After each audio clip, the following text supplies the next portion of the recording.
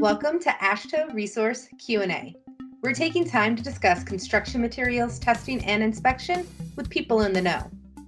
From exploring testing problems and solutions to laboratory best practices and quality management, we're covering topics important to you. Now, here's our host, Brian Johnson. Hey, this is Brian. Today is one of the episodes where we're going to have some real Q&A. So we've got a very frequently asked question that Kim is going to ask me, and I'm going to do my best to answer it in a way that works for everyone. So let's try it out. All right. So this is a question that we get all the time. It is an FAQ on our website because we get it all the time.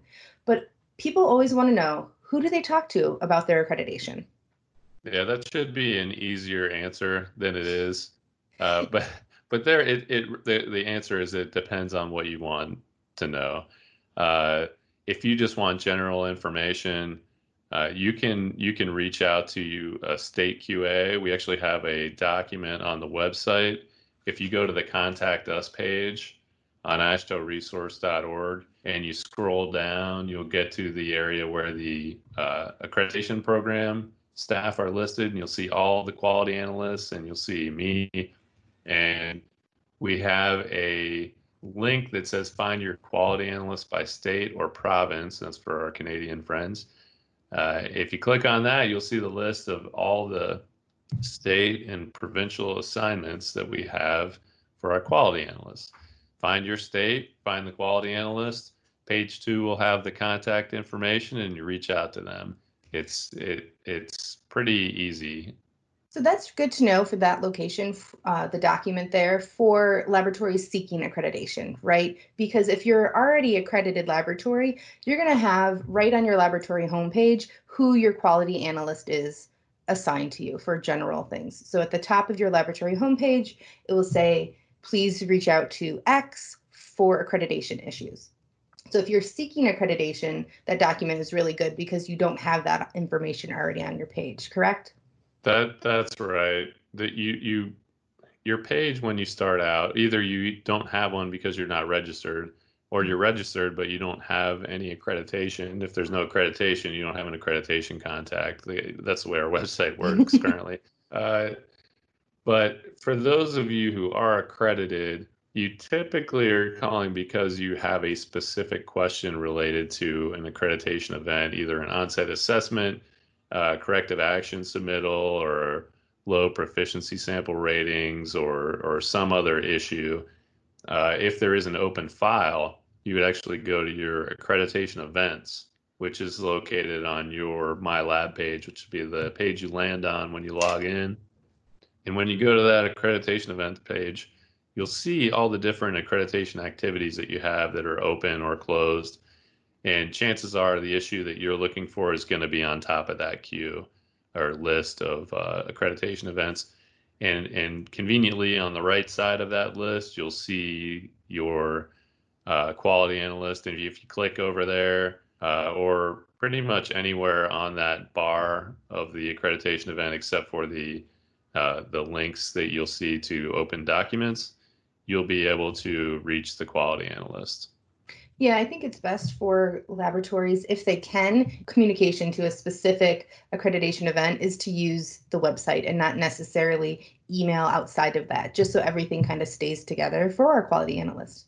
For some background for listeners, if you're like, why do we have two types of quality analysts, right? And they're really not two different types. It's just how laboratories need to access it, because we have on average about 10 quality analysts, but we have over 2,000 accredited laboratories. So we have to break that workload up a little bit. Do you want to explain that process a little bit more, Brian? I do. And now we have the state QA is assigned to handle all sort of general inquiries, and they handle the annual review activities, which is just an annual submittal that laboratories that are accredited have to do. The state QA is familiar with all the state requirements. So if there are certification programs that are offered by a state DOT, they're going to have that answer. For the assessment reports, we distribute those in sort of a round robin fashion. So that list of 10 quality analysts, one report goes to QA1, next report goes to QA2, and it just keeps going in a circular pattern so that we can evenly distribute the workload.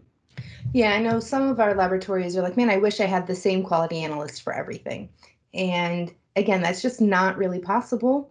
Sometimes it will happen. Sometimes just the luck of the draw is the next quality analyst for that your assessment report is going to be your quality analyst by state. So it does sometimes happen, but it's not the norm, that's for sure. Yeah, and another question that's related to this is why doesn't the assessor just address all of these issues? Why do we have to deal with somebody else? I want people to keep in mind that the assessors are traveling a lot. And a long time ago, we didn't have quality analysts and we had the assessors handling it.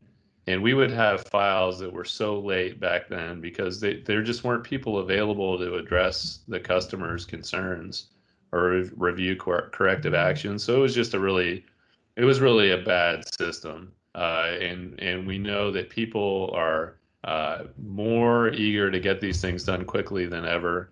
So it's important to have a dedicated staff able to address them. I mean, even with the dedicated staff we have, we still have people they want it reviewed basically instantaneously when they submit their corrective actions, which is obviously not going to be possible for us to do. But um, we set a goal for ourselves to get back to people when they submit their corrective actions within 2 weeks. If we were having the assessors do it, it would be probably more like 2 months because of the travel involved. So that's the main reason why we can't just have the assessors follow up on it. Yeah, I think that's a really good point that the systems that we have in place now seem from the outside of like that, why are you doing it that way? But there are good reasons for why we're doing things the way we're doing them, and we're always looking to improve them. So what we're doing right now, we may find in 5 years a better way of doing that, and we're going to evolve with that as well because our real goal is to be timely and accurate. That is part of our quality policy. Those are specific things. So those are really important to AASHTO Resource and the AASHTO accreditation program, that we're accurate and timely in granting accreditations or facilitating that because it's so important to the Yeah, industry. and I have a related issue that comes up all the time too with contact. And this stems from basically every time I've ever given a presentation to a general audience. One of the first questions I get is always, well, what's CCRL doing? Because we handle the accreditation for all of the CCRL activities too, the assessments and their Mm-hmm. proficiency samples. So we'll get questions about that. The quality analysts are well equipped to deal with those questions because they deal just as much with the concrete issues as they do with the asphalt and soil issues.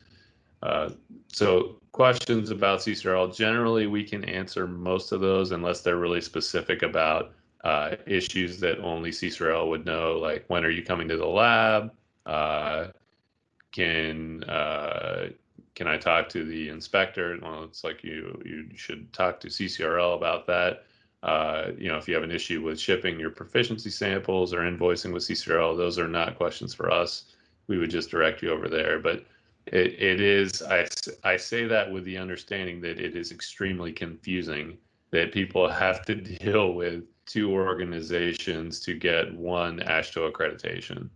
So we Yeah, get that. yeah, we understand that it's confusing, and that's unfortunately what it is for right now. So we do our best to try to make that seamless where we can, but it is two different organizations. CCRL is a part of ASTM, and AASHTO Resource is AASHTO, and AASHTO accreditation program is AASHTO.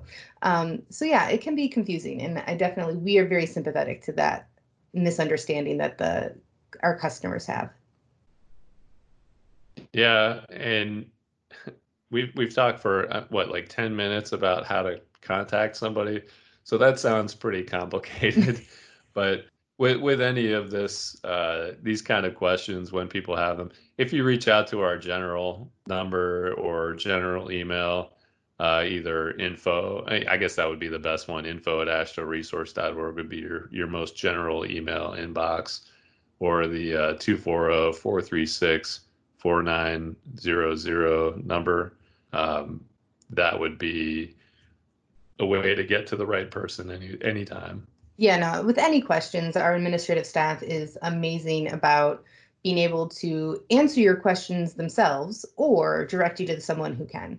So that is definitely a great point there, Brian, of that you don't need to know who to contact for what, because you could just call our main number and ask your question, and then we'll transfer you to the right person.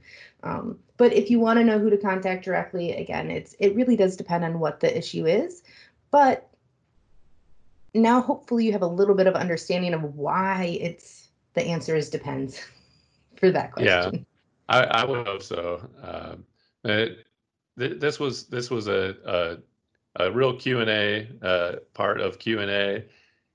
We'd love to get more questions from you so we can cover them on future episodes. So send us an email at podcast@ashtoresource.org for any questions you have, or you can just call me, Brian Johnson, at 240-436-4820. We'll see if we can get it in a future episode. Thanks for listening.